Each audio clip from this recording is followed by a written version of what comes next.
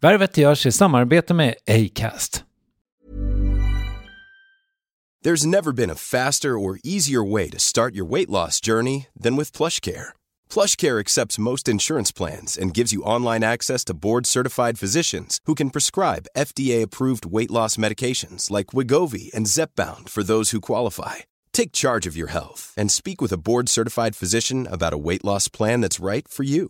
Get started today at plushcare.com/weightloss. That's plushcare.com/weightloss. plushcare.com/weightloss. Hi, I'm Daniel, founder of Pretty Litter. Did you know cats tend to hide symptoms of sickness and pain? I learned this the hard way after losing my cat, Gingy. So I created Pretty Litter, a health monitoring litter that helps detect early signs of illness by changing colors, saving you money and potentially your cat's life. Pretty Litter is veterinarian developed, and it's the easiest way to keep tabs on your fur baby's health right at home. Go to prettylitter.com and use code ACAST for 20% off your first order and a free cat toy. Terms and conditions apply. See site for details. Hey, it's Ryan Reynolds, and I'm here with Keith, co-star of my upcoming film, If, only in theaters May 17th. Do you want to tell people the big news? All right, I'll do it. Sign up now and you'll get unlimited for $15 a month and 6 months of Paramount Plus Essential Plan on us. MintMobile.com/switch. Upfront payment of $45 equivalent to $15 per month. Unlimited over 40 gigabytes per month. Face lower speeds. Videos at 480p. Active Mint customers by 531.24 get 6 months of Paramount Plus Essential Plan. Auto renews after 6 months. Offer ends May 31st, 2024. Separate Paramount Plus registration required. Terms and conditions apply if rated PG. Värvet presenteras i samarbete med Nasonex, utomhusmöjliggöraren, som de inte kallar sig av någon märklig anledning. Men det är i alla fall Sveriges mest köpta antiinflammatoriska nässpray mot allergisk snuva. Och nu kommer ett litet test, så fram med papper och penna du som lyssnar, nu kör vi. Fråga 1. Vill du vara ute mer i naturen? Fråga 2. Sitter du framför en skärm lite för mycket? Fråga 3. Är du allergisk?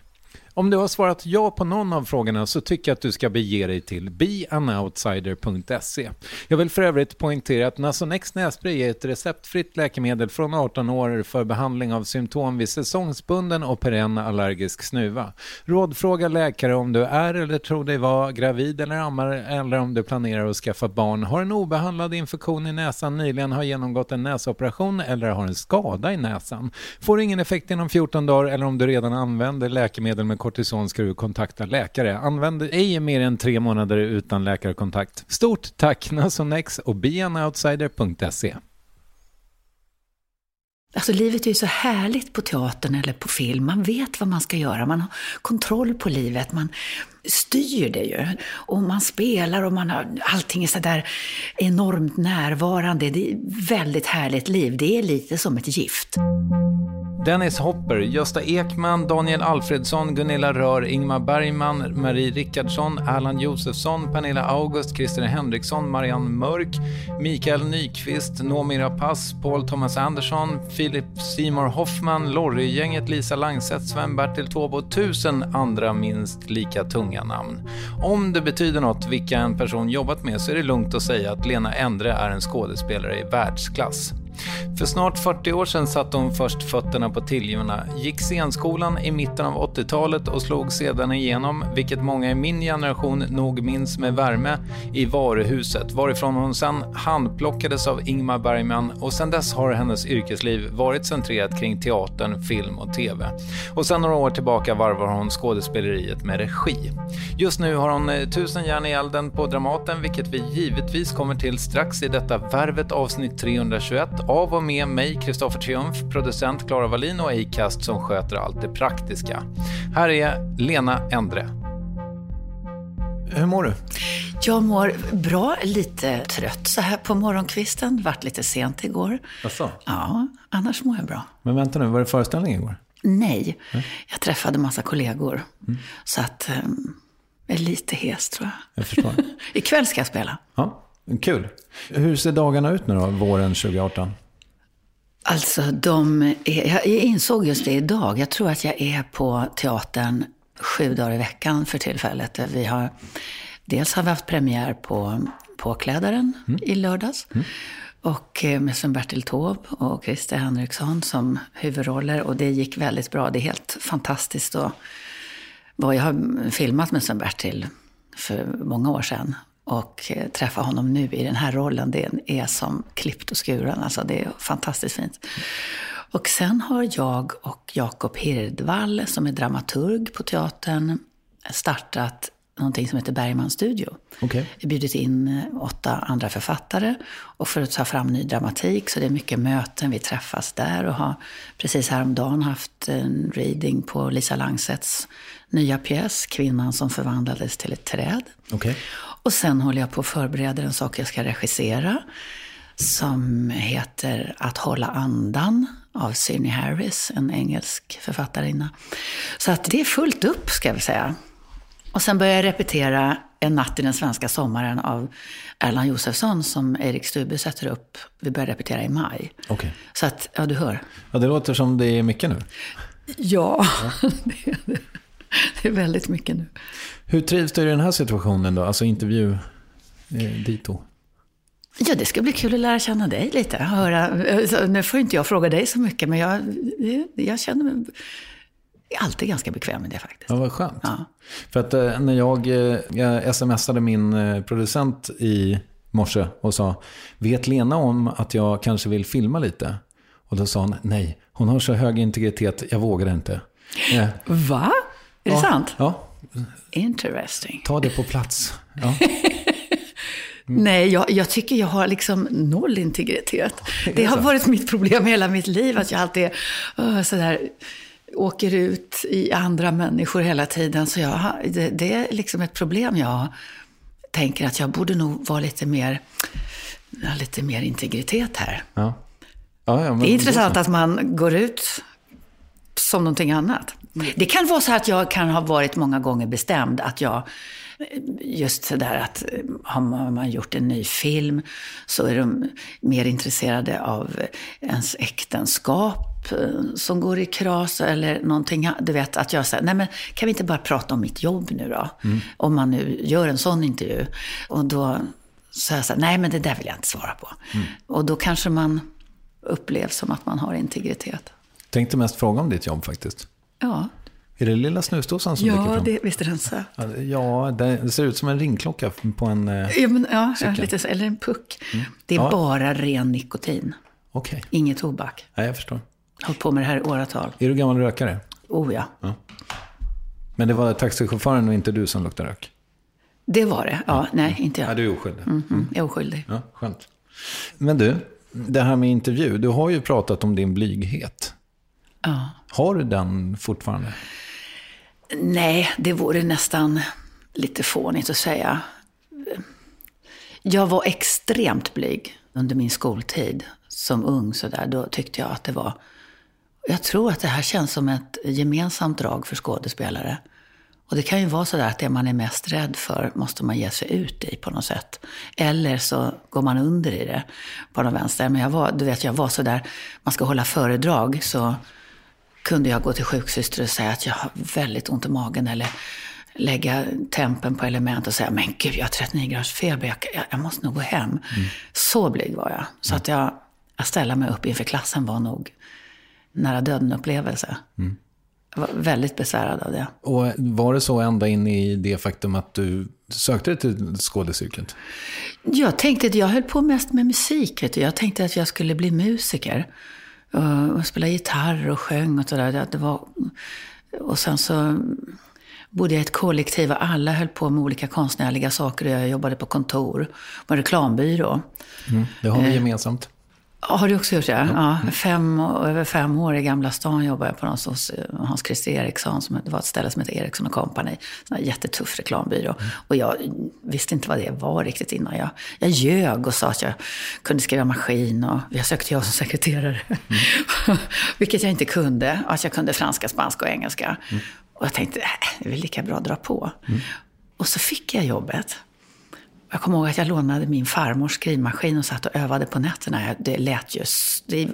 och sen var jag vet inte hur många copywriters som jobbade där. Och jag skulle skriva ut till allihopa och till art director. Så jag liksom... Alltså, de hörde ju liksom hur illa det här var. Och så jag jobbade ju och slet för 2 personer. för att kompensera liksom. Men jag blev kvar i alla fall. Men då tänkte jag, det var sådär att vad ska jag göra med mitt liv då? För det var ju liksom ingen slutstation för min del. Och sen så hamnade jag då på en lektion hos Inge Wern på teaterstudion som låg på Nybrogatan av en händelse. Och ibland får man en kulturchock helt enkelt. Man vet inte vad de håller på med, för det var så här Grotowski-träning. Jag vet, det är en väldigt fysisk form av teater. Utan text, och de bara slängde sig runt väggarna. Jag var inte någon gymnastisk person alls. Jag var väldigt dålig på gymnastik. Och jag förstod inte varför liksom det här appellerade till mig på något sätt. Och jag förstod inte vad de höll på med överhuvudtaget. Men jag bara kände atmosfären, känslan som de var med varann i det här rummet. Alltså det var faktiskt som en liten uppenbarelse. Det kom så här på en förmiddag för mig. Tänkte jag, här måste jag vara. Här är någonting som har med mitt liv att göra. Och sen så betalade man ju då för att gå ett år där. Det var inte många tusenlappar per termin. Och sen så fick jag jobba kvar på den där reklambyrån då. Och började efter lunch varje dag. Så det här var en skola som var mellan 9 och 12 eller 8 och 12 eller vad det var. Så började det. Och den där kärleken har jag aldrig släppt sen dess. Och blygheten då? Den fick jag övervinna under väg. Jag vill så gärna säga blygsel, men det betyder något annat, va? Det är ett väldigt vackert ord. Ja, det är ett väldigt vackert ord. Och det kanske det ska man nog bevara. Att man kan känna blygsel inför någonting. Ja. Men att man lider av blyghet, det är väl någonting annat, tänker jag. Rimligt. Du, är du skådespelare eller skådespelerska? Ja, alltså skådespelare är ju egentligen då, om man ska säga att det är man säger ju inte att man är... Jag undrar över det där själv faktiskt, det är ganska intressant. Är man läkare och läkarinna? Alltså, eller man spelar ett skådespel. Så jag tänker att jag är en skådespelare faktiskt. Alltså, jag säger sällan att jag är skådespelerska för att säga mitt kön. Alltså, nej, skådespelare säger jag nog om mig själv. Har det skiftat? Nej, det är en del som säger skådespelerska. Och, man kan ju säga både och. Det könsbestämmer ju bara egentligen. Men en skådespelare kan ju vara av alla kön, tänker jag. Det var någon som sa att hon, antar jag då, använde ordet skådespelerska för att det inte skulle vara högre värderat att vara skådespelare än skådespelerska. Nej, det är det ju inte.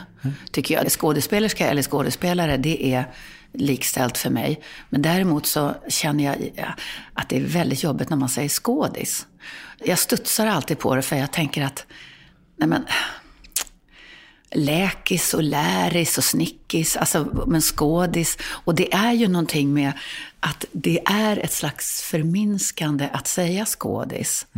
Jag upplever det i alla fall, för att det är överhuvudtaget inom kulturyrken så är det ofta att det är lite undervärderat i sig. Och att dessutom säga skådis, det är som att det inte är ett yrke längre, det är liksom som kändis. Det är nästan likhetstecken däremellan. Ibland är det ju det. Ja, och det vänder jag mig fruktansvärt emot, för jag är faktiskt jag har ett hantverksyrke. Jag är skådespelare. Fair enough, bra. Du, vad tänker du mest på just nu? Vilken underbar fråga. Nej, faktiskt, jag tror jag ofta har ganska många tankar i huvudet, men det som har upptagit mig väldigt lång tid nu är ju efter börden, höll jag på att säga, med Tystnad tagning, som jag har varit väldigt aktiv i själv. Och vilka olika reaktioner det här har mött, och hur en del är arga och en del tänker nu går det väl för långt, och hur vi då inom gruppen pratar, och hur man tänker att det kan möta sådana starka reaktioner. Det tänker jag väldigt mycket på. Vad det är för någonting, att det är ett slags... Om man tittar över världen så är det så där att vi säger det är rasistiskt, Det är antagonister mellan olika religioner. Vi tycker att vissa folk från olika delar av världen inte är lika mycket värda som... Alltså det är väldigt mycket så, men det som går över hela världen och över allt detta oavsett är ju att kvinnor är underställda män överallt. Och då har vi ändå kommit väldigt långt i Sverige, menar jag. Många ser på oss som ett föregångsland. Vi är jämlika, kvinnor yrkesarbetar, vi lever i en demokrati så vi kan säga vad vi tycker.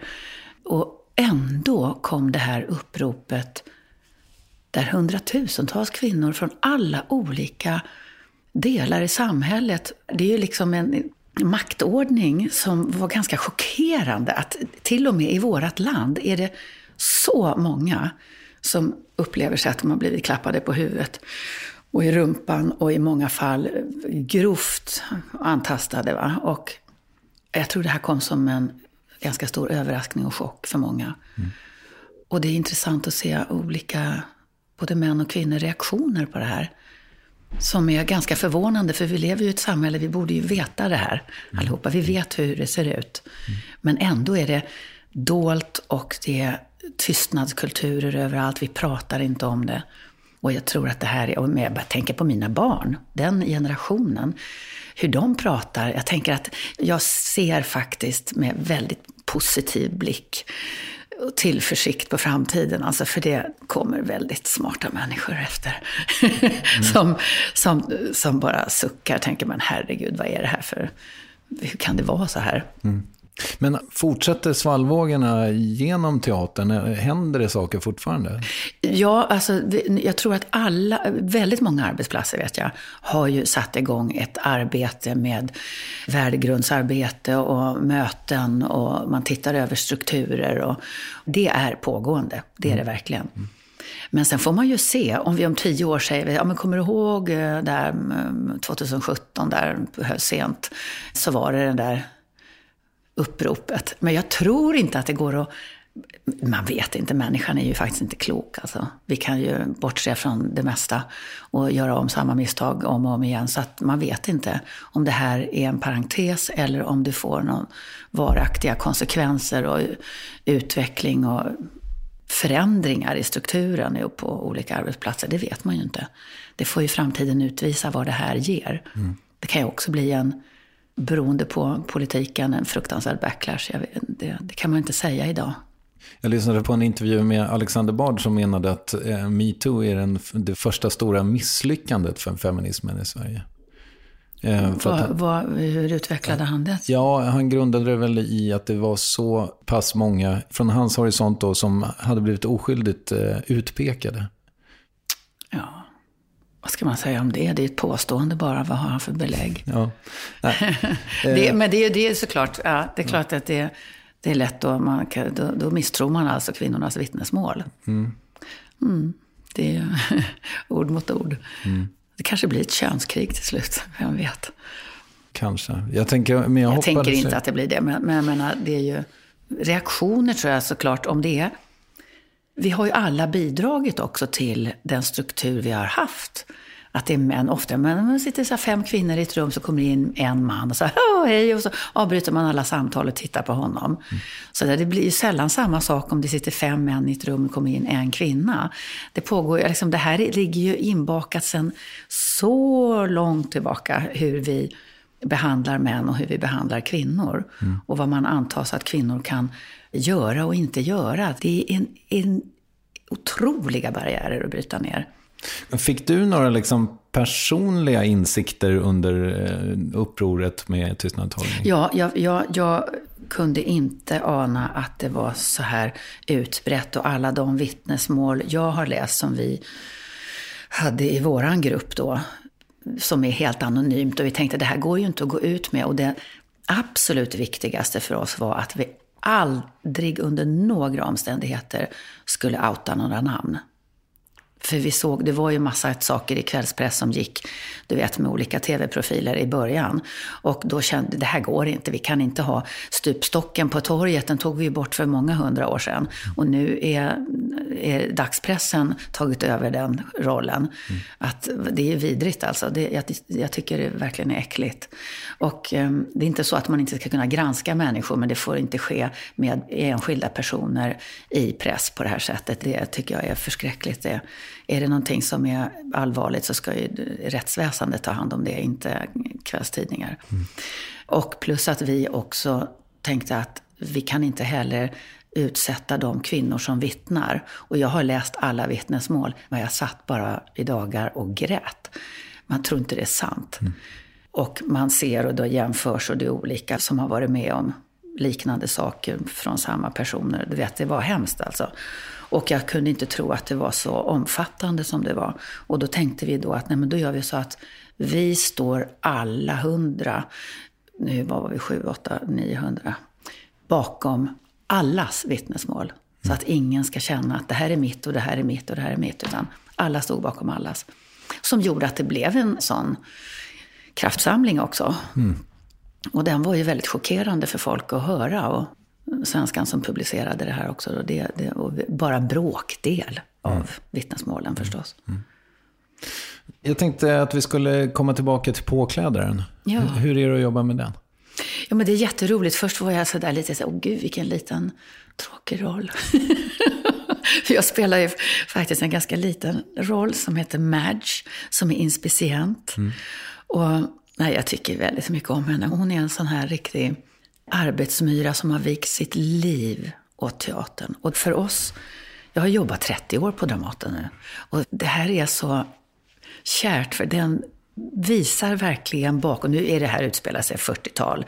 England, och det bombas från tyskarna under andra världskriget och de ska spela till vilket pris som helst. Och det är verkligen så där, det blir lite metagrej, man får en inblick backstage hur det är på en teater. Alltså ska vi ställa in, det är en sån katastrof. Det går inte att föreställa sig. Det är liksom en arbetsmoral där som alla skådespelare har, att det gör vi bara inte. Det är nästan till varje pris kan man spela. Och har man då en sån här stor gammal diva som Bertil spelar nu, som, nej men han är så sjuk, det här går ju inte. Det här blir ju helt makabert om vi ska få upp honom på scen och spela. Han ska ju ligga på sjukhus. Och sen så, ja men vi fick igång det, ja, han står på benen, ja, då kör vi.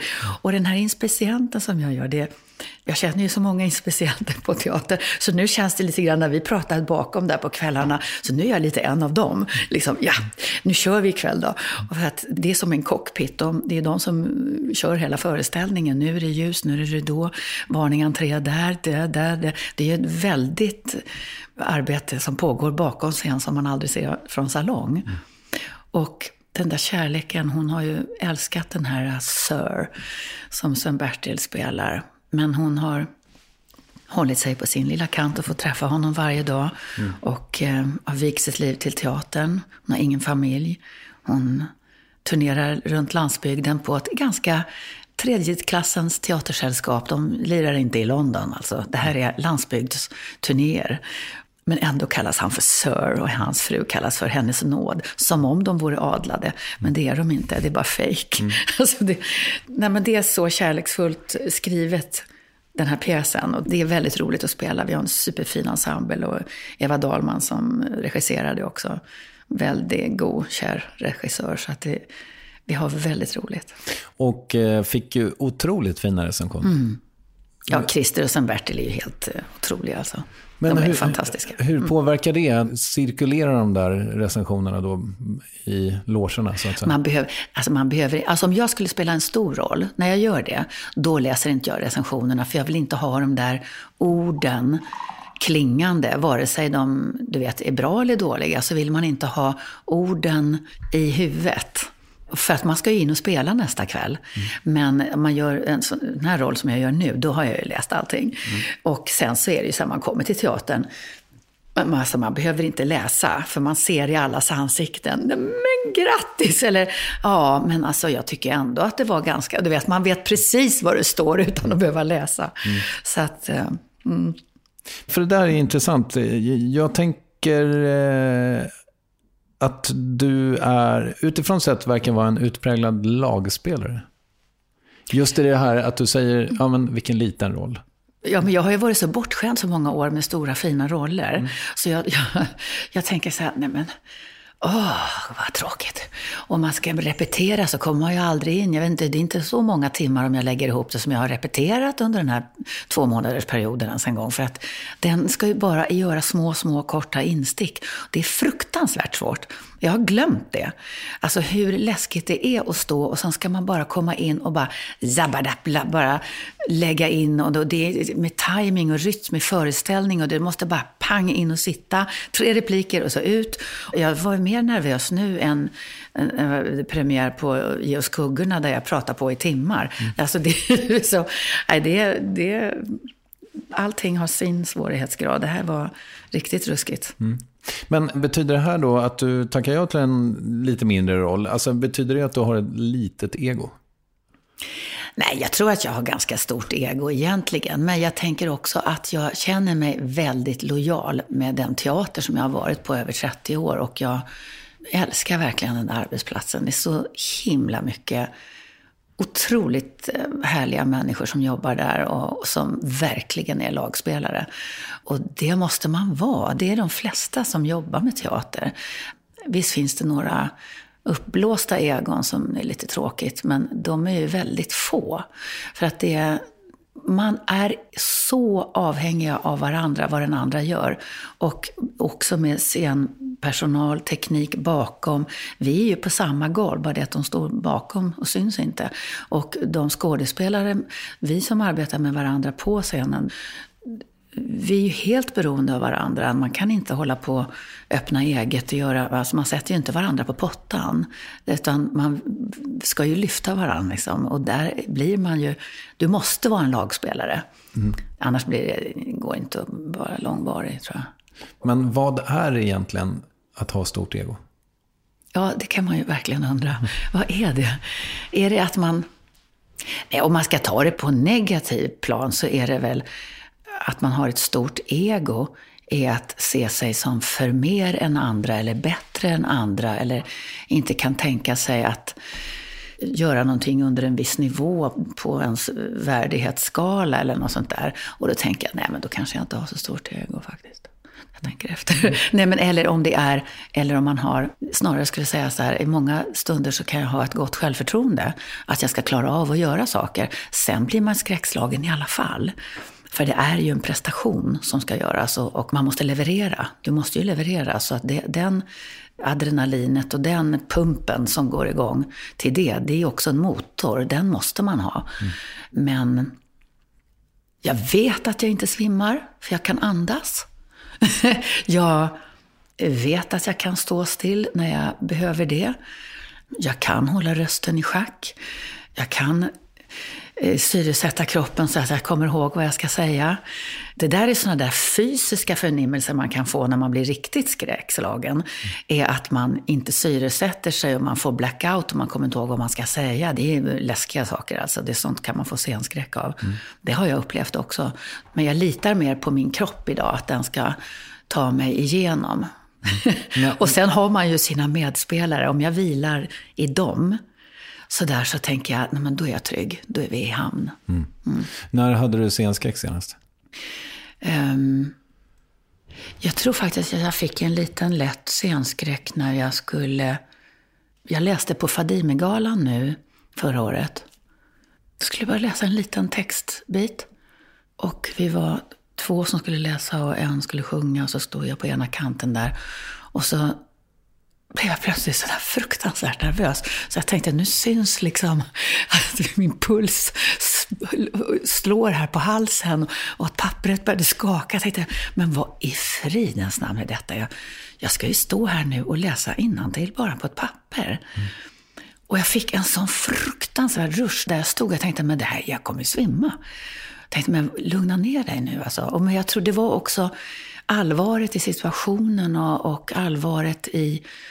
Dels var jag hedrad att jag var inbjuden att läsa på den galan och att Det är så många med föredrag som hölls innan som beskrev hur situationen är för massa unga kvinnor i Sverige idag som lever under detta förtryck.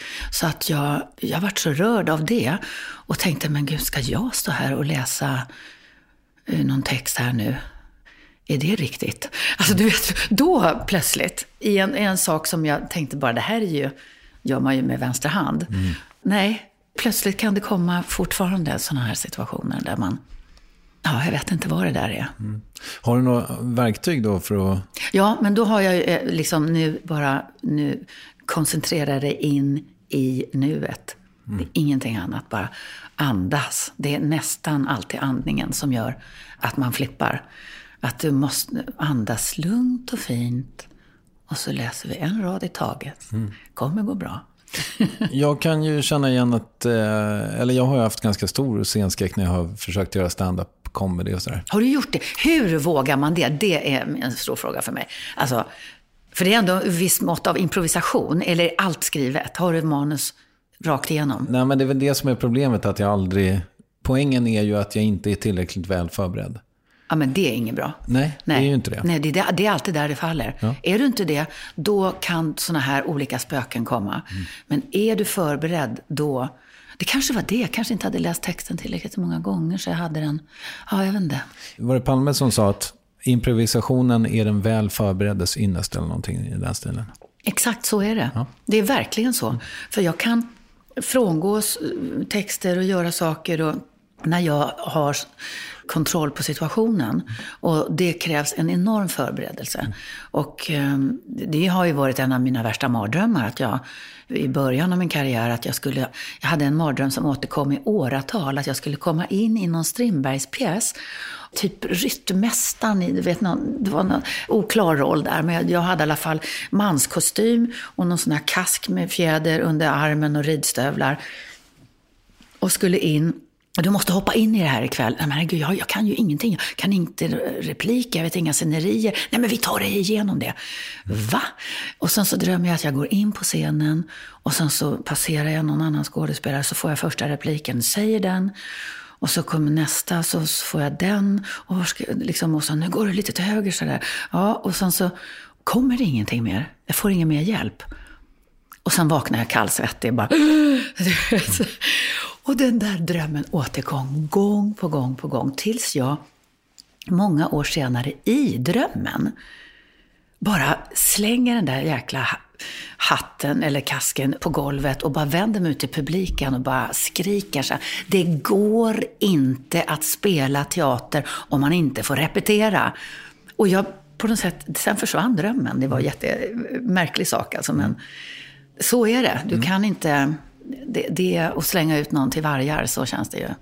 Men du adlibar inte så mycket i påklädaren till exempel? Överhuvudtaget inte. Nej. Och särskilt inte en sån där kaosartad det situationer som är i den här pjäsen också. Det är ju på något sätt kaos hela tiden. Och då är det minutiöst noggrant uträknat hur den där kaostimingen ska ligga. Annars så blir det bara mischmasch. Men sufflösen jobbar inte ihjäl sig på premiären? Nej. Jag vet inte om hon jobbade alls. Nej, det gjorde hon inte. Nej. Det var väldigt skönt. Varför utgick jag från att det var en hon?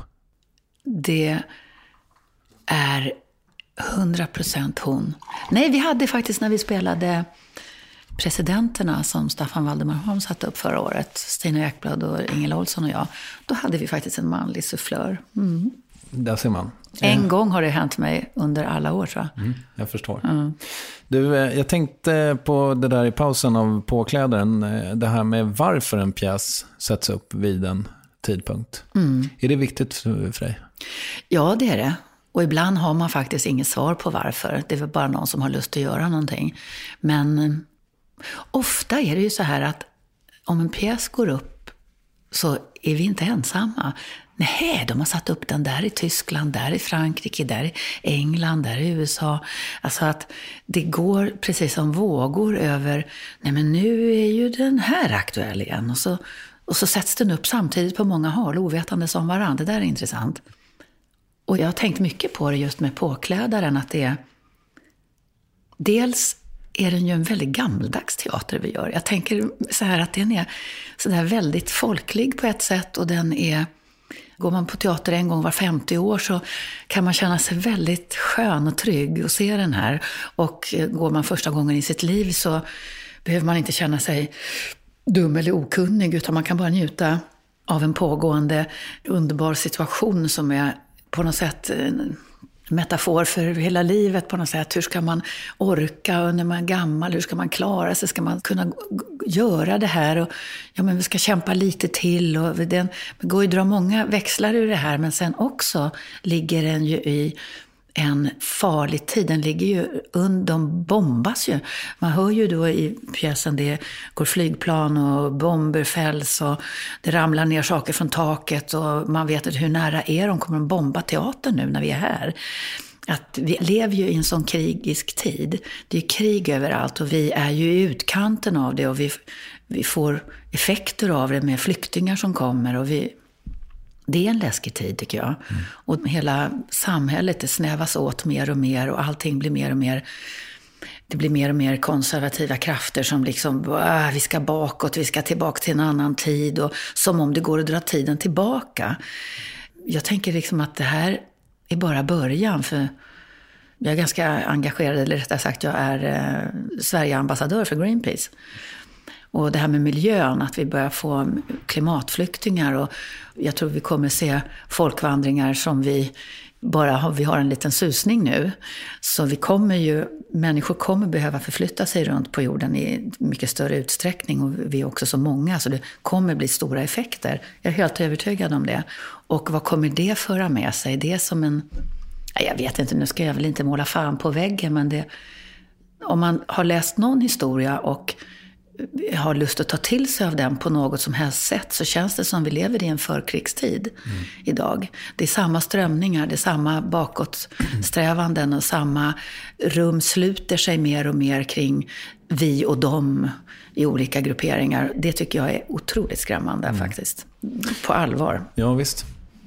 Och det handlar påklädaren om. Ja, om jag nu jag drar lite de växlarna. Ja. Den är egentligen en väldigt feel-good-föreställning, men den har den där undertonen. Jag inser att jag har ställt den frågan till flera människor som jobbar med just teater, att så här, okej, men varför sätter ni upp det här nu? Så att säga.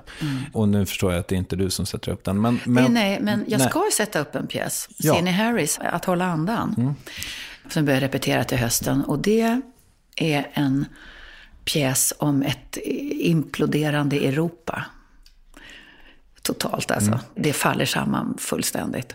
Och den där bankkraschen 8, det var ju liksom en liten västanfläkt. Nu har det verkligen kraschat och alla småsparares pengar, allting stack. Alltså vi har ingenting, vi försöker fly ut ur Europa. Och du vet, man tänker så här, romarrikets fall, det tog ju några 100 år. Men alltså är det så att vi den här som vi kallar fria världen och västvärlden och den ekonomiskt lyckade världen, är vi i ett sakta fall? Är det? Och hon, den här huvudrollen då kan man säga, som Ida Engvall kommer att spela, hon blir knullad av djävulen i början av pjäsen, och sen rasar hela Europa. Det är en spännande pjäs. Ja, det låter det som. Ja. Och också som säger någonting om kanske vår stora skräck. Eller hur? Ja. Precis, för min dramaturg sa så jäkla klok. Det är det här med klyftorna, liksom, de ökande klyftorna. Att det är klart att det blir ett fruktansvärt farligt samhälle om klyftorna ökar. Alltså de som känner sig på botten och man ser att man har ingen riktigt rimlig framtidsutsikt. De tittar upp och säger, jag kommer aldrig komma dit. Och de som håller sig här uppe och känner, okej, jag ligger ju här på topp nu. Och ramlar de, då blir fallet väldigt hårt. Så att det är otäcka tider på något sätt. Och också språket, menar jag, håller på att dras åt olika håll. Alla drar i begrepp som ändras. Det som man tänker folkhemmet och socialdemokratin och allt det här som har liksom skapat den här trygga välfärdssamhället där alla ska inkluderas, det ska bli ett bra samhälle för alla. De kallas ju av andra grupperingar idag vänsterextremister. Alltså, ursäkta, det här är liksom ändå ett regeringsparti här nu och vänstern och Socialdemokraterna och Miljöpartiet är det sådär vänsterspöken. Men hallå, vänta nu, sätt inte det epitetet på en helt normal politik. Liksom. Det är ganska, alla skriker åt olika håll och kallar varandra saker och polariseringen jag tror den är livsfarlig alltså. Det är läskigt. Har du hjärtat till vänster? Definitivt. Ja. Alltså jag är verkligen uppfostrad så. Någonting tändes i dina ögon också när jag nämnde Palme. Ja. För jag tänker så här, jag är ändå född i Ådalen. Så jag liksom har ju levt med det där hela mitt liv och liksom hört morfar och mormor och min morbror i synnerhet. Och mamma och min pappa då, han som kom från Estland, han var ju egentligen någon slags utopist. Han pratade ju redan på 60-70-talet om att nej, men människor, du vet, de kommer i framtiden, då kommer vi inte behöva arbeta. Det var ju som ett rött skynke att säga så då. Det var ju det som gjorde att man hade någon självkänsla som människa. Ja, men vet du vad? Det kommer vara så här med maskiner som kommer göra grejer. Och vi människor, vi kommer kanske få ett sånt där, ett hedersuppdrag att behöva ha ett löneyrke några år bara på vårt liv. Sen får vi medborgarlön och alla självförverkligar sig i olika konstformer. Han är arkitekt, alltså konst och musik och litteratur och det blir ett annat samhälle. Han hade ju såna där idéer då. Så att har man haft alla de här susningarna av idéer om hur livet ska vara, hur samhället ska se ut, och det är svårt att komma ur det. Och jag tror ju liksom på att ett mera jämlikt samhälle, ekonomiskt alltså, är tryggare. Ingen behöver råna någon annan av nöd. Eller hur? Det är ju det. Vad kommer du rösta på just? Jag tror jag röstar på Socialdemokraterna ändå. Okej. Jag tror det. Jag vet inte riktigt. Okej, vi får se. When you're ready to pop the question, the last thing you want to do is second-guess the ring. At BlueNile.com, you can design a one-of-a-kind ring with the ease and convenience of shopping online. Choose your diamond and setting. When you find the one, you'll get it delivered right to your door. Go to BlueNile.com and use promo code LISTEN to get $50 off your purchase of $500 or more. That's code LISTEN at BlueNile.com for $50 off your purchase. BlueNile.com, code LISTEN. Quality sleep is essential. That's why the Sleep Number Smart Bed is designed for your ever-evolving sleep needs. Need a bed that's firmer or softer on either side? Helps you sleep at a comfortable temperature? Sleep Number Smart Beds let you individualize your comfort, so you sleep better together. J.D. Power ranks Sleep Number #1 in customer satisfaction with mattresses purchased in-store. And now, save 50% on the Sleep Number Limited Edition Smart Bed for a limited time. For J.D. Power 2023 award information, visit jdpower.com/awards. Only at a Sleep Number store or sleepnumber.com. Hey, it's Ryan Reynolds, and I'm here with Keith, co-star of my upcoming film, If, only in theaters May 17th. Do you want to tell people the big news? All right, I'll do it. Sign up now and you'll get unlimited for $15 a month and 6 months of Paramount Plus Essential Plan on us. MintMobile.com/switch. Upfront payment of $45 equivalent to $15 per month. Unlimited over 40 gigabytes per month. Face lower speeds. Videos at 480p. Active Mint customers by 531.24 get 6 months of Paramount Plus Essential Plan. Auto renews after 6 months. Offer ends May 31st, 2024. Separate Paramount Plus registration required. Terms and conditions apply if rated PG.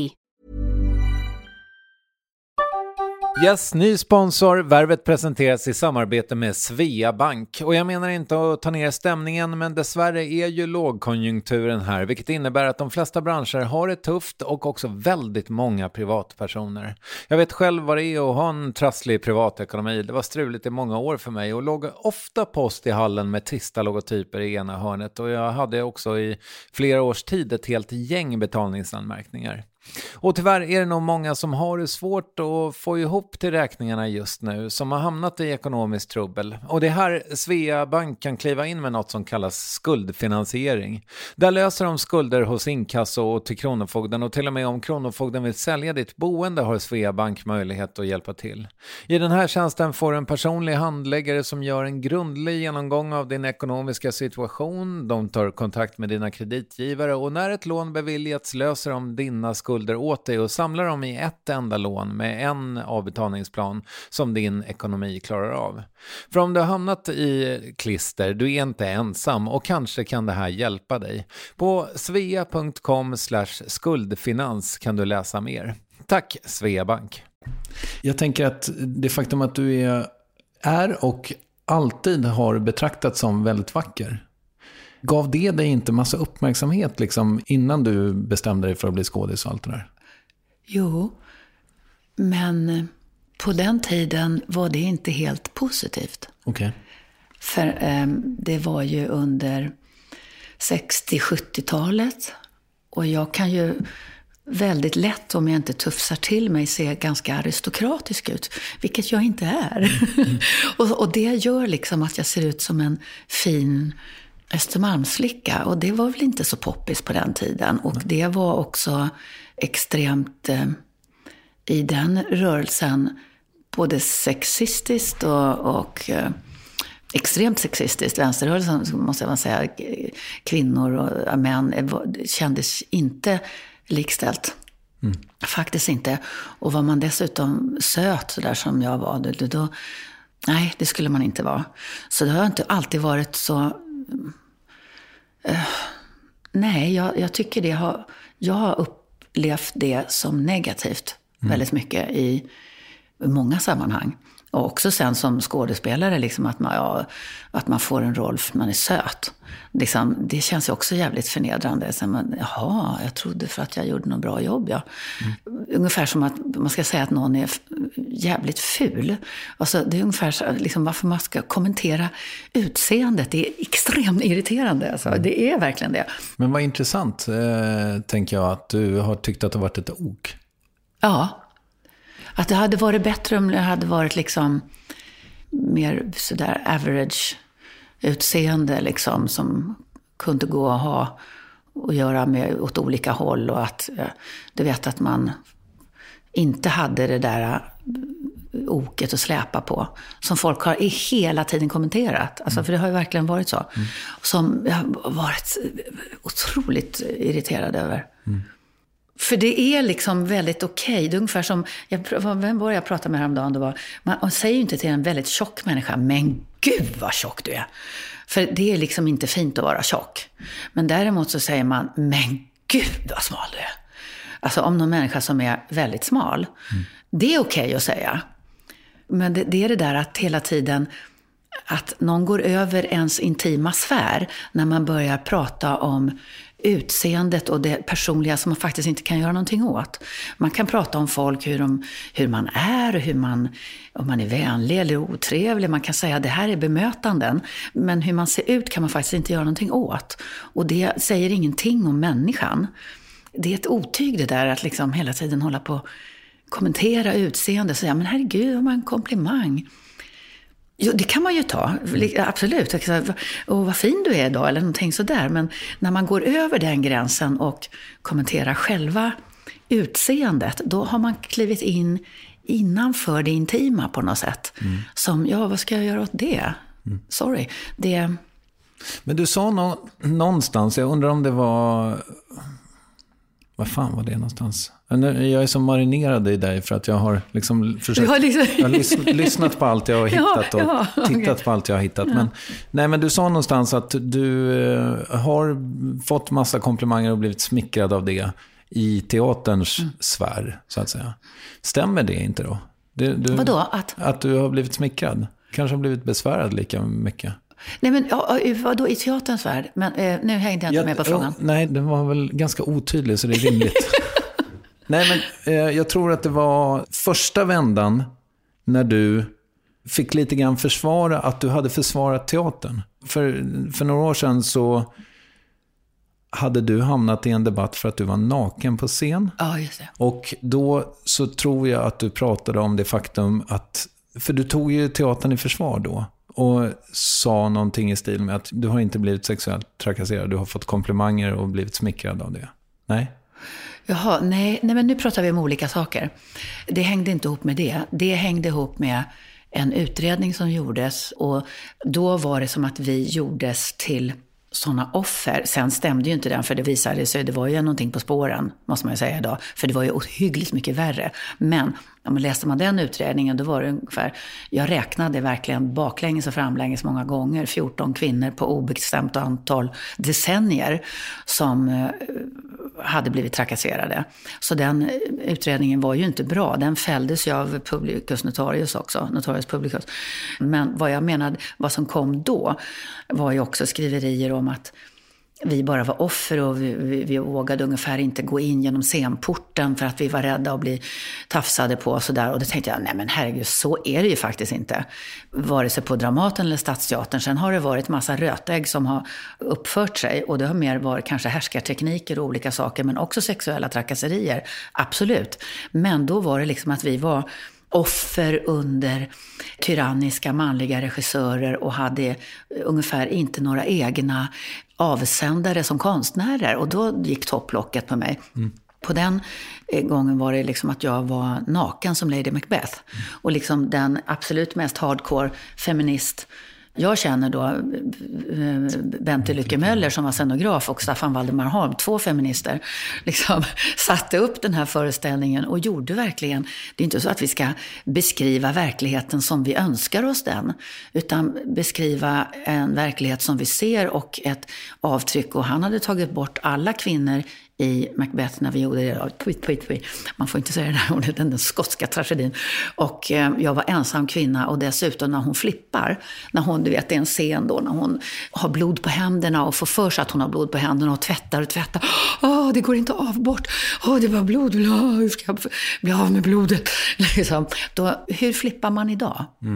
Det räcker inte att man kommer ut i en morgonrock och verkar lite rufsig i håret som på 40-talet och tittar och har syner, och du vet, det kanske var otäckt då, för då var ju också sinnessjukdom någonting som var så läskigt så det skulle man inte ens prata om. Idag, när alla går på terapi, så är det ju, hur gestaltar vi att ladyn har helt tappat det liksom. Och det här är ju också strax innan hon själv tar livet av sig. Och då hade Bente ritat en kostymskiss till den scenen, där jag ser mig själv på kollationeringen när vi ska börja jobba med pjäsen. En naken människa som håller i en liten bordslampa, har klippt av sig allt hår och står där i högklackade skor och en bordslampa, och så säger jag, men nu har du väl ändå tagit i. Alltså, du ska inte tro att jag går in på stora scen naken. Nej, men jag kunde inte komma på någon bättre kostym. Så. Hon hade tänkt ut det här noga såklart och förstod hur känsligt det var. Vi provade med allt möjligt, någon militärrock och lite punkigt med militärkängor och lite halvnaken under. Vi provade allt möjligt. Och så kände jag själv till slut också, nej men det är bäst, det hon har gjort. Så jag hittade väl på då att nej, men om jag också då har skurit mig i underlivet och brösten, så kan jag smäta in mig med lite blod, så känns det inte så naket. Men jag var ju jättemycket feminister som hoppade på mig ungefär. Alltså, att jag hade blivit tvingad till att göra det här. Men det menar jag att det har jag verkligen inte. Utan att jag tyckte att det var ett bra uttryck. Och så skulle jag dessutom sjunga en Patti Smith-låt. Så jag tänkte, nej men det är väl rätt bra det här. Folk har väl varit nakna för. Och nu får de ju se en 50 plus naken. Det kan de gott få se. Liksom, så att jag tänkte att det här inte var så farligt. Och att jag faktiskt är avsändare av det här. Det är ungefär som att man tänker sig att skådespelare är marionettdockor. Att vi inte är avsändare. Man har ju alltid ett sånt intimt samarbete med en regissör. De lägger upp de stora riktlinjerna. Och sen hur man utformar sin roll, det är ju alltid skådespelaren som gör. Och hur man hittar in i den, och vad betyder det här för mig? Vad i mig bottnar i det här? Att vara närvarande i att leva den här rollen. Så att jag kände att det var liksom ett verkligen adekvat uttryck för vad hon skulle göra här. Men det var jag kunde lika gärna ha bestämt nej. Jag klär på mig. Så jag var ju inte tvingad. Så det var den stora liksom, aggressionen i det här på något sätt från min sida. Fick jag nu svar på frågan? Nej, men det här, för det var två saker. Det här med det där med mitt utseende och liksom det där att man har varit söt. Det är en annan femma. Det är en privat historia liksom. Ja, men jag tycker det där är väldigt intressant. För att jag tänker att om du hade sluppit inom citationstecken proggtiden, hade det varit enklare då? Alltså om du hade varit, säg, 15 år yngre? Jag vet inte. Nej. För jag tänker att... Nej, men då hade det varit punktiden. Det var inte något lättare då, tror jag. Nej, kanske inte. Ja, hur som helst.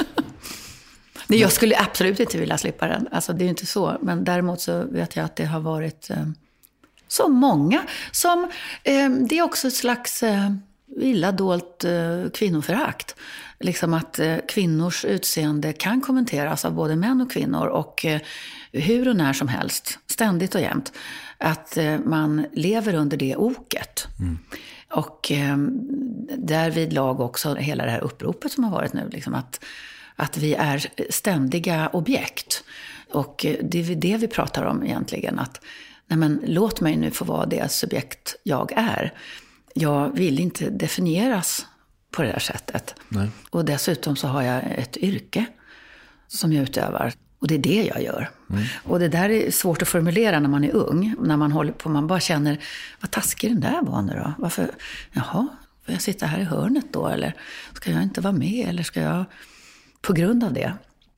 Men du, kan vi prata lite om ditt stora genombrott? Ja.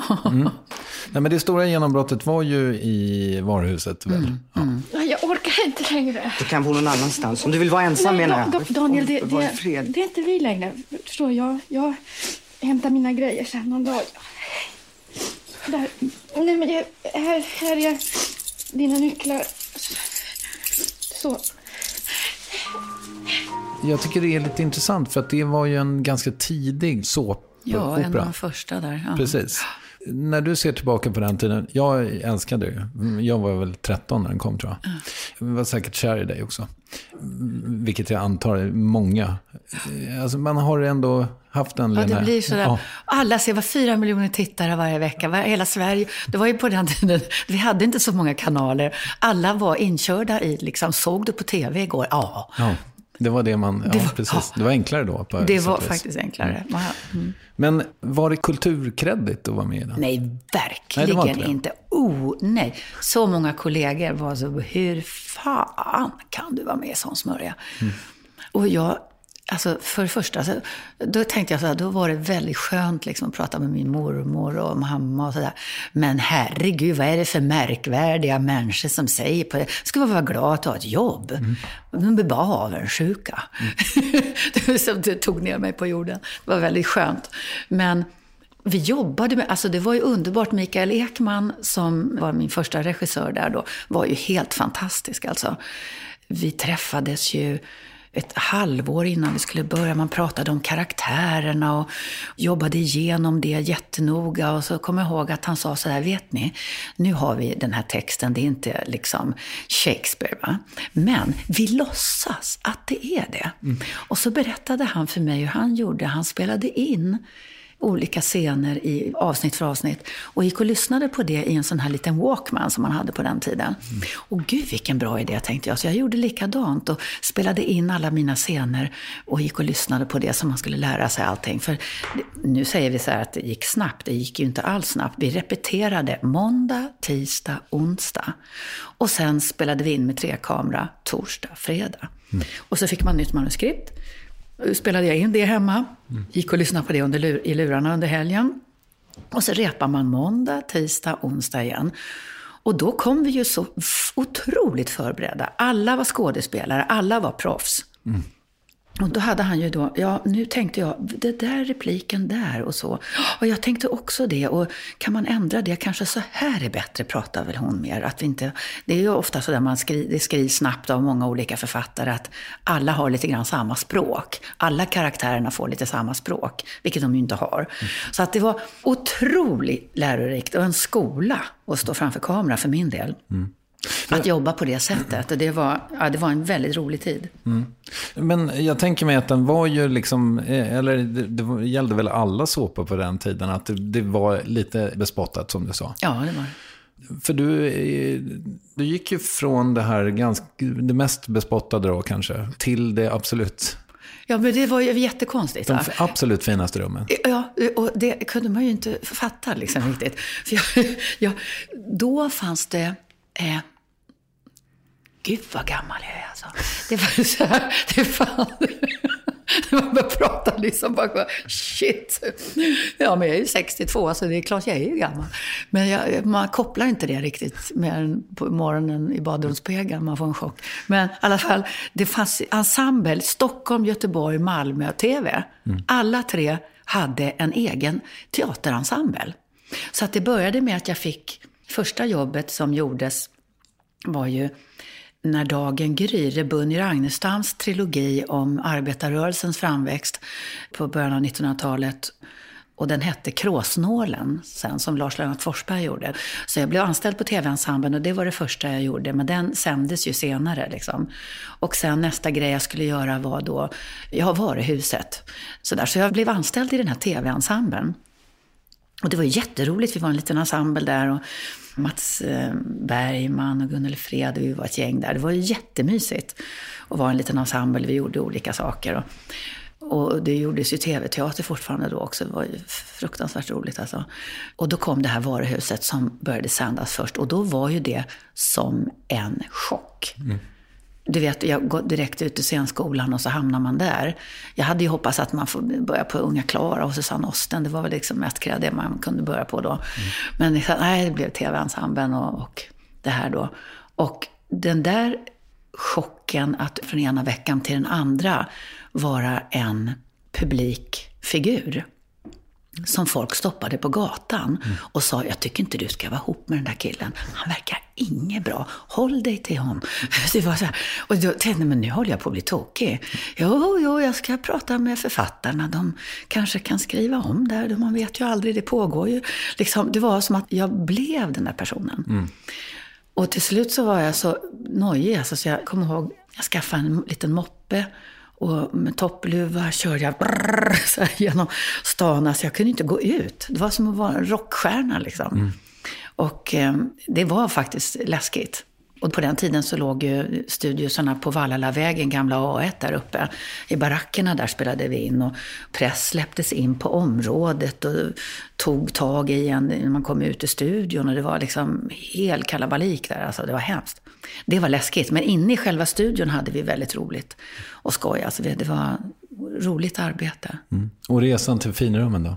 Ja, men så var det. Då hade ju liksom Bergman och Löfgren då så att... jag fick komma och hoppa in först i Gao Xingyangs Ett sommarregn i Peking. Han fick ju Nobelpris sen då. En liten pjäs vi spelade på tornrummet där. Och sen skulle jag hoppa in som pigan. Det var Kiki Brandberg som spelade pigan, men hon blev gravid så jag skulle få hoppa in i Bergmans uppsättning av Långdagsfärd mot natt och spelade den här pigan. Och sen på den vägen gick det. Vad betyder Bergman för dig då? Enormt mycket alltså. Enormt mycket. Jag fick fina, utmanande, svåra roller att göra. Och man kunde ju också hamna, du vet, om man hamnar hela tiden att bara göra i någonting som man behärskar hela tiden, så utvecklas man kanske inte. Det är ju en fara. Eller att man håller sig i en genre bara hela tiden. Jag har verkligen försökt att göra ut i olika marker, liksom olika slags saker. Komedier och tragedier och tunga pjäser och lätta. Alltså, jag tycker det var viktigt att försöka inte fastna för mycket i ett form. Men det var ju flera år där jag verkligen gjorde massa tunga roller. Och fortfarande. Liksom, och jag älskar ju tragedierna mer, tänker jag, än komedierna faktiskt. Komedierna kan vara kul att spela, men tråkigt att repa. Med tragedierna är det tvärsom. Men jag tycker nog mer om dramatik, verkligen. Det är liksom, där känner jag mig mer hemma. Men det är klart att det var då, men jag vet att efter Varuhuset så fick jag ett erbjudande på, om det var på Vasan eller någonstans, jag skulle spela någonting med Carl Gustav. Och då var det en pjäs, jag skulle bara springa ut och in i dörrar, lite halvnaken under en lång päls. Och så tänkte jag, nej. Och då kom jag ihåg att min mamma sa, är du inte klok? Tackar du nej till att spela med Carl Gustav? Carl Gustav Lindstedt. Ja. Och då tänkte jag, ja men vet du, jag kan inte gå från... Jag kommer ju ändå från en fri grupp. Så där. Jag kan inte gå från varuhuset till en fars på Vasan, för då är det kört sen. Då har jag liksom låst in mig i ett hörn. Och sen så fick jag någon erbjudande om Besökarna, en långfilm. Med Kjell Bergqvist och Johannes Brost gjorde jag, och sen blev det Dramaten. Finns det jobb som du ångrar att du inte har gjort? Nej, men jag undrar vad som hade hänt. För det var när vi spelade, det måste ha varit Per Gynt, vi var i New York på BAM i Brooklyn och spelade gästspel.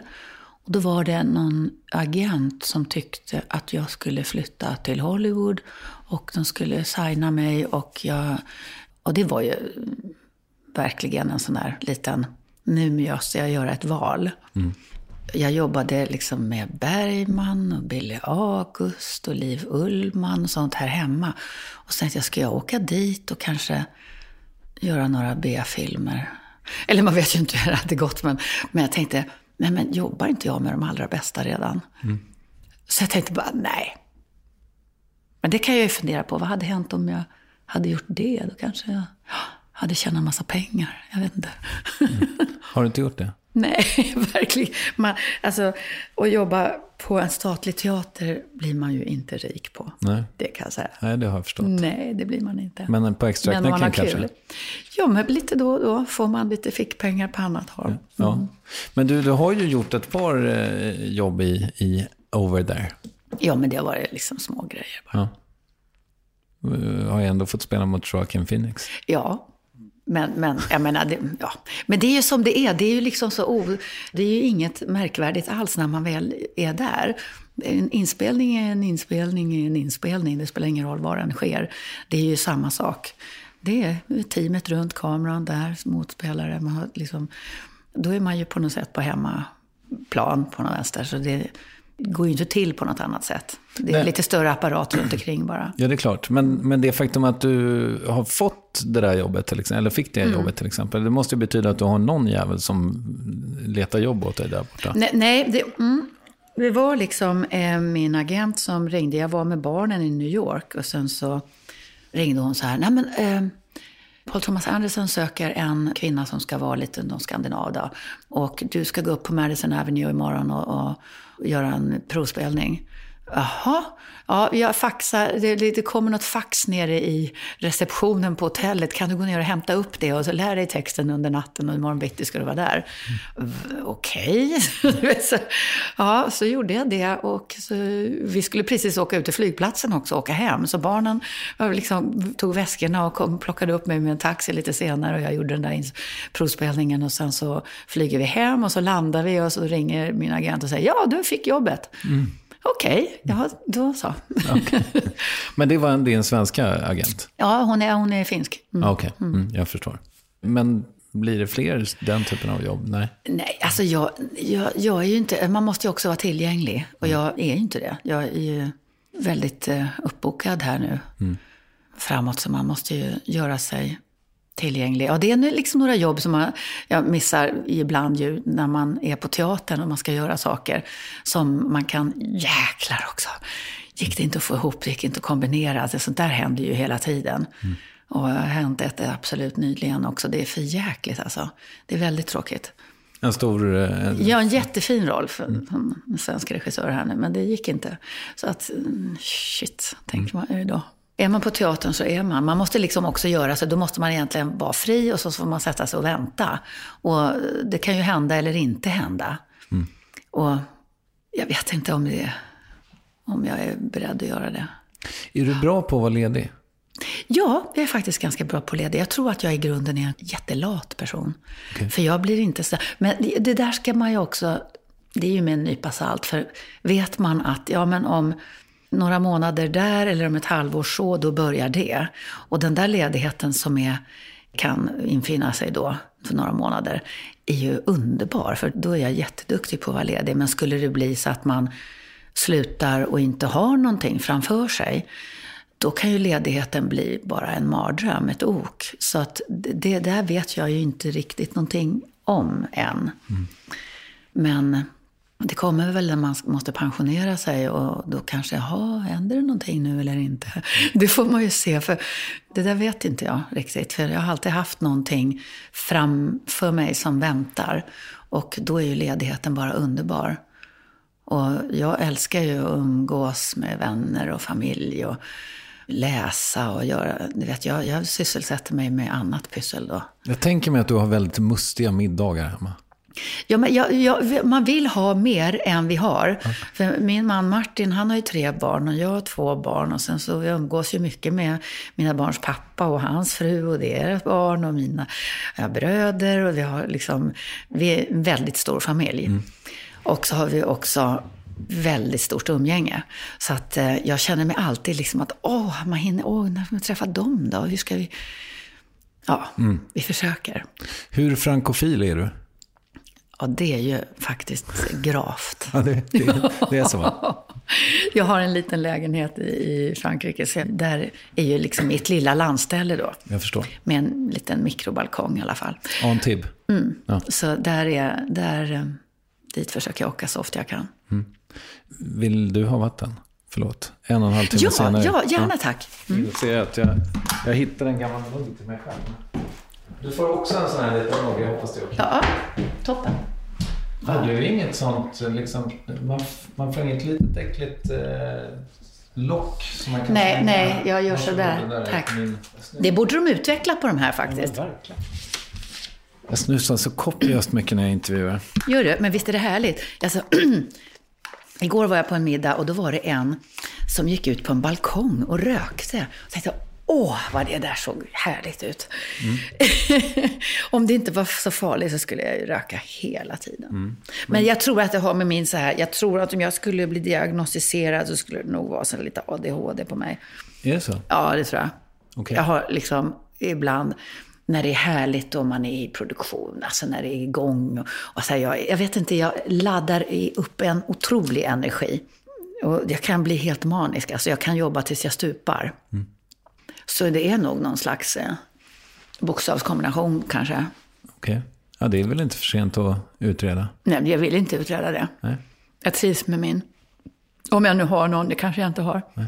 Vad säger ungarna? De är ju likadana.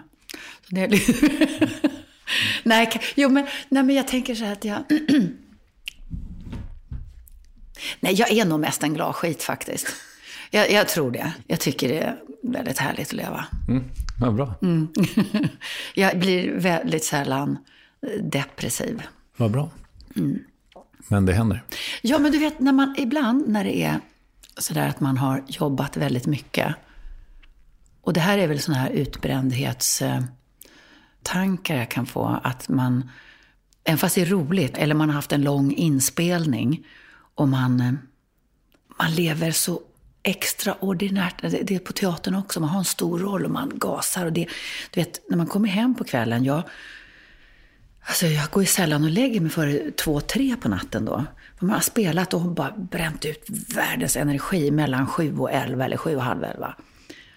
Och då får man säga, man jobbar mellan 9 och 5, går och lägg dig 6:00 för att se hur lätt det är. Det är svårt alltså, för man är kroppen är uppe i sånt varv. Ja, visst. Och man får svårt att sova. Och också är det så där, man vet... Alltså livet är ju så härligt på teatern eller på film. Man vet vad man ska göra. Man har kontroll på livet. Man styr det ju. Och man spelar och allting är så där enormt närvarande. Det är väldigt härligt liv. Det är lite som ett gift. Det är liksom, man känner sig extra. Det är ungefär som man är, du vet, på en fest och man har tagit några glas vin och man säger, men fasen vad härligt livet är. Jäklar, juhu! Liksom, så är det ju att jobba för mig. Och när man då plötsligt blir ledig, så kom den första ledighetsveckan på sommaren och man bara rasar ner igen. Jaha, ja, det var ju bäst. Liksom, steka köttbullar då, eller vad vad ska det vara för jävla roligt med det här? Livet är ju hemskt. Alltså att man hamnar ner i, och det är ju på grund av att man har kört så hårt. Och så den där neråtfärden som kommer då, den är faktiskt, den har jag lärt mig hantera nu, men den är ju där. Jag kommer ihåg när jag träffade Martin, min man, det är ju bara 4,5 år sedan. Första sommaren, vi hade jobbat som tusan och så åkte vi ner till Grekland. Och sen så låg vi på någon veranda där. Och han bara tittade på mig och sa, men är du liksom glad? Va? Jo då. Men bara det att när energin går ur, det är som en ballong, det bara pyser ur. Och då kan man känna hur det skulle vara om man hamnar i en depression. Vet, fortsätter den här neråtfärden, då är det inte roligt. Men den kommer alltid efter en sån här hård arbetsperiod. Den där dippen. Och den måste man planera för. Postproduktionsbluesen.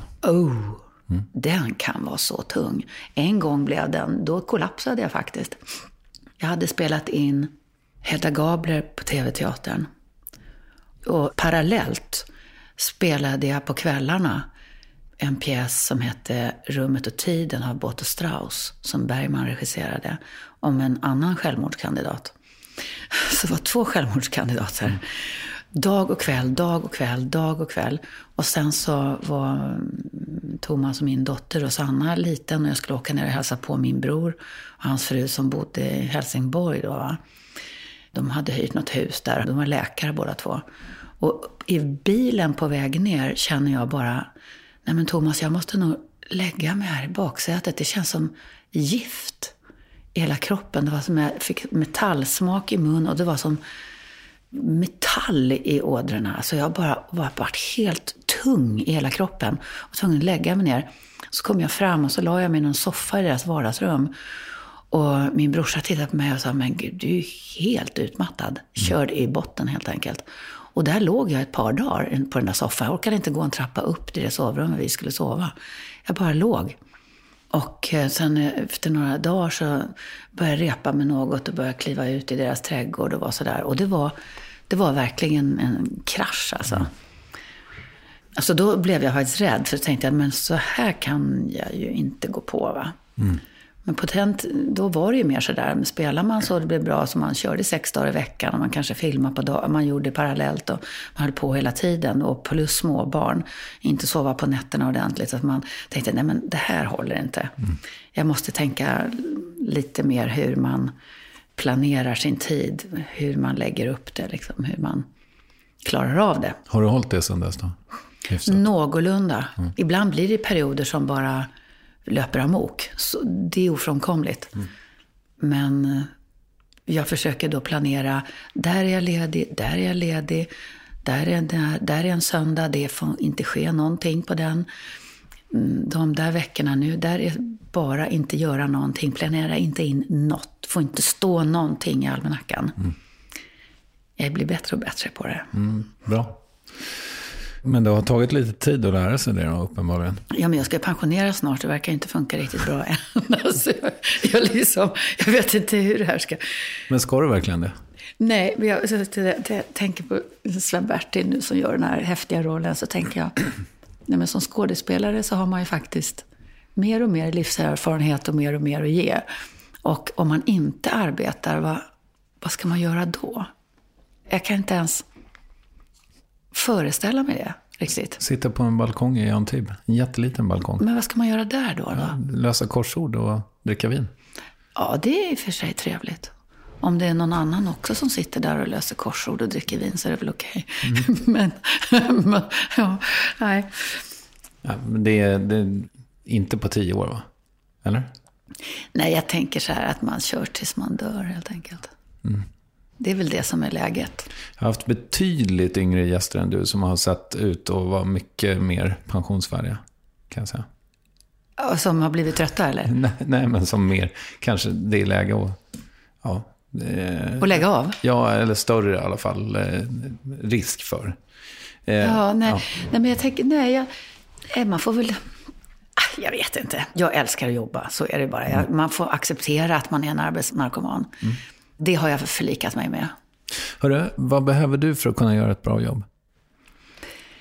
Förtroende. är det viktigaste, tror jag.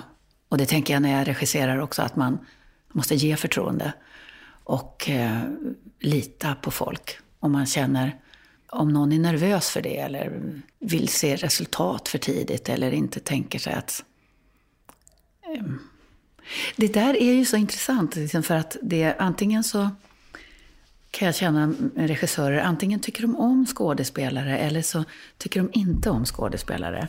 Antingen är man intresserad av vad den där människan har att ge, eller så vill man ha sitt eget resultat verkställt bara. Och då blir det tråkigt. Det är väldigt sällan jag har råkat ut för, men att man har en atmosfär av tillit och förtroende bland skådespelarna man ska arbeta med. Att man tycker det är roligt om den andra blir bra.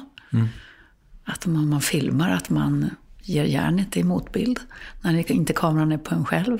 Det är sådana där fina saker man kan göra om man ska vara en schysst kollega till exempel. Och också på scen att man försöker lyfta varandra. Att man, för det är ju väldigt roligt. Det är ju alltid sådär. Det är egentligen, om man tänker sig en föreställning eller en film, ingenting blir bättre än den svagaste länken egentligen. Man vill ju ha en... Ofta så blir det ju så också. Man blir en otroligt sammansvetsad grupp och alla jobbar för samma sak. Det är som en filminspelning till exempel, där det är liksom någon som håller i B-ljudet och ljussättarna och du vet, A- och B-kamera. Det är liksom, alla jobbar ju liksom för att just de här sekunderna just nu ska bli bra. Och det där är viktigt att skapa den här krispiga känslan därför att nu jäkla gäller det. Som det också är för oss när premiären i lördags vi ska in. Och nu, så här, jag hade sån bultande hjärta, du vet. Gode Gud, alltså, hoppas nu. Jag har ju massor av små entréer bara, du vet. Så jag sprang och tittade i mitt manus hela tiden. Nu börjar de där replikerna. Nu är det snart jag och nu måste jag verkligen stå. Där är det. Att tajmingen blir bra liksom. Att man inte liksom gör det dåligt för någon annan. Det där är glädjen och det roliga med jobbet. Finns det jobb som du tycker inte har blivit bra? Ja.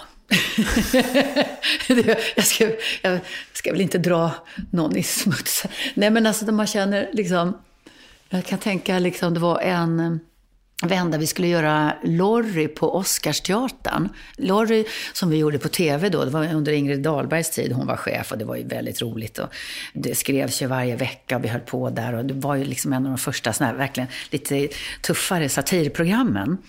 Och vi hade ju väldigt roligt, vi höll på med det där och sen skulle vi göra det då lite några årtionden senare och bedagade äldre skulle vi göra det på Oscars. Men du vet, att göra nummerrevy med samma nummer ett helt år, eller du vet, höst och vår, det var ju, alltså, det var hemskt. Och jag fick en fantastisk text som Peter Dahl hade skrivit om någon sån helt galen Östermalms tant. Det var någon monolog där. Hon höll på där och snurrade med någon jordglob och det var jätteroligt. Jag fick till och med pris för den där rollen, eller liksom, tror jag, för den entrén då. Och sen spelar man det ett helt år och det var verkligen struligt alltså. Och till slut var den bara död. Och folk skrattade inte längre och det var hemskt. Det var rena mardrömmen liksom. Och gå in, du vet, det var helt ruskigt alltså. Men hur kom det sig då att det blev... Nej, men det bara dog liksom alltihopa. Okay. Ja. Alla hatade sitt jobb? Nej, men inte alla, men jag. Okay. Men du, för att apropå Christer Henriksson, så han hatade ju trolösa. För att? Nej, han berättade det här. Han tyckte inte att det blev bra. Ja. Nej, men precis, för vi var ju så taggade för hela den här grejen. Och från början skulle ju Ingmar själv ha regisserat den här. Och så blev det inte så. Och sen, jag var ju jätteglad att han hade skrivit den här till mig.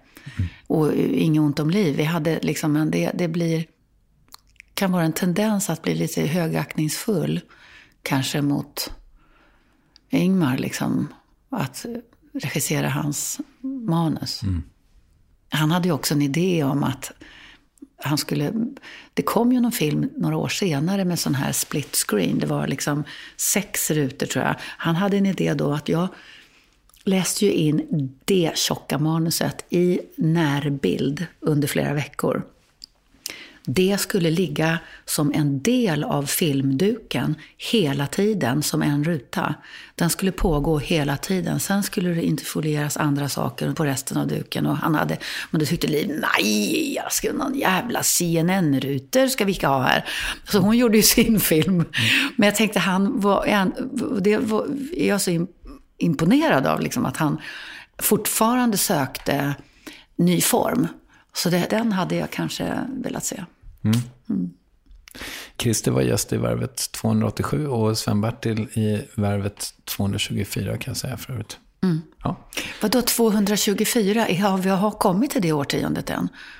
Ja, jag pratar om mina avsnitt. Alltså dina avsnitt? Alltså, jag tänker 2022, men där är vi ju inte än. Vi är bara på 2018. Nej. 222, ja. Men hur många har du gjort? 300, ja, med de engelska så är det väl 350 drygt i alla fall. Wow. Det här kan du aldrig sluta med. Kanske inte. Men du, skriver du? Nej, jag mår dåligt. Okay. Ja, jag är en sån där som skriver av mig.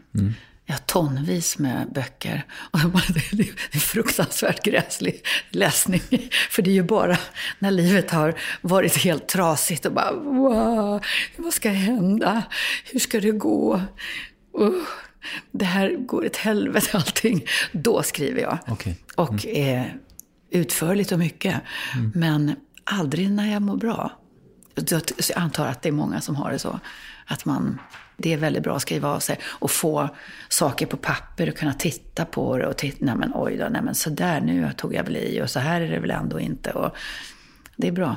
Ska du göra någonting med dem där? Nej, absolut inte. Jag ska bränna upp dem. Är det så? Ja, de får man ju bränna upp innan man dör. Tänk om de kommer över det där så hemskt. Nej, men vad fan. Nej, men eller hur? Nej, vissa saker ska man nog bara bränna. Det ska inte gå till eftervärlden.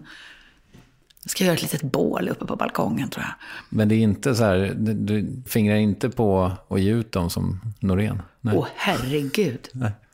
Nej, men då blir det som, vilket förskräckligt liv den här människan hade. Nej, det gör jag verkligen inte. Däremot så har jag hållit på nu med under, jag vet inte, måste vara väl 10 år nu, med först Norstedt, sen Bonniers och liksom, och nu är ju Steven Ferranli på Natur och kultur, han var min redaktör, och skriva en självbiografi. Men jag tänker, jag har väl 100 sidor, men så tänker jag, nej. Jag tror inte jag kommer göra det. Är det så? Eller så plötsligt så blir man ledig och så sätter man sig och skriver massor. Jag vet inte. Jag tycker om att skriva. Ja, jag kan tänka mig att du gör det väl. Nej, det vet jag inte. Jag är ingen, du vet, det är också ett hantverk. Man måste ju verkligen, det är ingenting man bara sätter sig och gör. Inser jag ju när jag gör det. Att det här är någonting jag måste hålla på med varje dag och länge innan man får ett språk. Så det där är... Det är verkligen svårt, tycker jag. Minns du mycket? Ja, när man går in och går tillbaka och går in i olika perioder så börjar jag minnas olika saker. Men det intressanta med minnet är ju att när man då träffar någon annan person från samma period och vi har varit i samma situation, så berättar de saker som jag är... Va? Fullständigt, det är helt borta. Saker jag inte alls kommer ihåg. Så minnet är ju så subjektivt. Det är ganska spännande hur man skapar sin historia och minnen, hur man pusslar ihop det så att det ska passa så att jag förstår mitt liv. Men när någon annan berättar så här, gjorde jag det? Nej, va? Du vet, det är jättekonstigt. Jag tror, det kanske är därför att jag är glad att jag har så kanske dåligt minne. Jag glömmer oförrätter en del, många. Nej, men alltså att man absolut skapar sitt alldeles egna minnesbank som passar en, som man trivs i. Eller hur? Det kan ju vara ganska bra. Men så då är det ju väldigt roligt om man får höra andras. Och då känner man, jaha, nej, det var inte hela bilden där nu. Och så är det ju liksom. Alla har ju utifrån sig sin världsbild. Och att man bara raderar bort vissa saker. Det är konstigt. Hur mycket text innehåller du? Just nu ohyggligt massa. Ja. För att jag skulle ju aldrig kunna citera någonting ur pjäser som jag gjort för 10 år sedan som jag vet inte ska upp. Men just nu så ligger Ge oss skuggorna av Norén. Det är ju massor med text. Goda viljan av Bergman som Erik Stube gjorde, den ligger liksom latent så här. Båda de är latenta så de kan jag dra upp bara på några dagar. Och sen så ligger också Dödsdansen som vi kommer att spela nu igen. Vi har spelat den i flera år. Jag tänker, Thomas och jag och Micke, vi känner den där pjäsen kommer vi spela tills vi dör. Alltså, vi blir bara äldre och skröpligare och sitter på den där skärgårdsön. Men den ligger ju, plus nu Påklädaren. Och sen så börjar jag nu med en Erland Josephson-pjäs, En natt i den svenska sommaren. Så den ska in nu också. Så 5 måste jag hålla, de kan jag inte släppa. Och bara man vet att det här kommer nog kanske komma upp, då släpper man det inte. Det är inte så att om jag sitter med en sufflös nu och liksom börjar dra texten, så då kommer det. Och särskilt om man ställer sig på scen och går scenerierna, så kommer den. Man släpper det inte på riktigt förrän man vet, nej, nu var det absolut sista föreställningen. Det där är konstigt. Ja. Och då fattar man inte hur funkar hjärnan. Att det är liksom som en liten hårddisk man har in här. Och sen så tänker man, nej men nu behöver inte jag den längre. Och då är det som att, då bara släpper man det. Det är konstigt.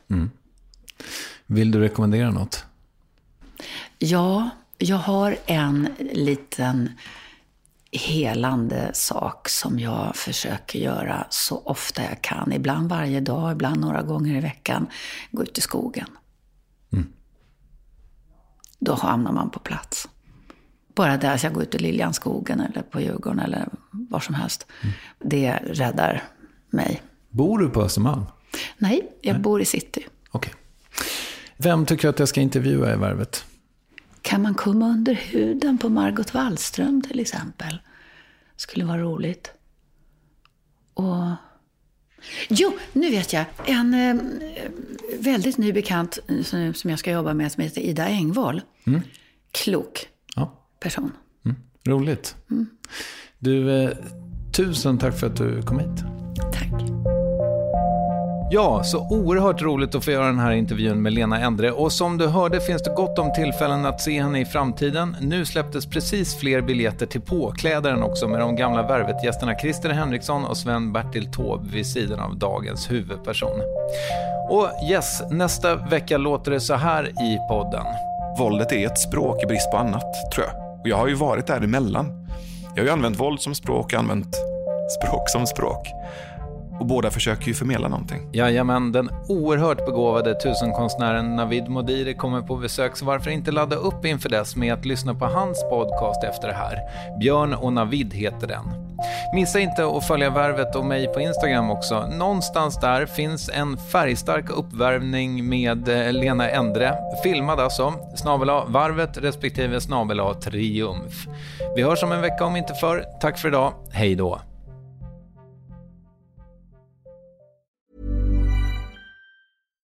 Hi, I'm Daniel, founder of Pretty Litter. Cats and cat owners deserve better than any old-fashioned litter. That's why I teamed up with scientists and veterinarians to create Pretty Litter. Its innovative crystal formula has superior odor control and weighs up to 80% less than clay litter. Pretty Litter even monitors health by changing colors to help detect early signs of potential illness. It's the world's smartest kitty litter. Go to prettylitter.com and use code ACAST for 20% off your first order and a free cat toy. Terms and conditions apply. See site for details. Even when we're on a budget, we still deserve nice things. Quince is a place to scoop up stunning high-end goods for 50 to 80% less than similar brands. They have buttery soft cashmere sweaters starting at $50, luxurious Italian leather bags, and so much more. Plus, Quince only works with factories that use safe, ethical, and responsible manufacturing. Get the high-end goods you'll love without the high price tag with Quince. Go to quince.com/style for free shipping and 365-day returns. Hey, it's Paige DeSorbo from Giggly Squad. High quality fashion without the price tag. Say hello to Quince. I'm snagging high-end essentials like cozy cashmere sweaters, sleek leather jackets, fine jewelry, and so much more. With Quince being 50 to 80% less than similar brands. And they partner with factories that prioritize safe, ethical, and responsible manufacturing. I love that. Luxury quality within reach. Go to quince.com/style to get free shipping and 365-day returns on your next order. Quince.com/style.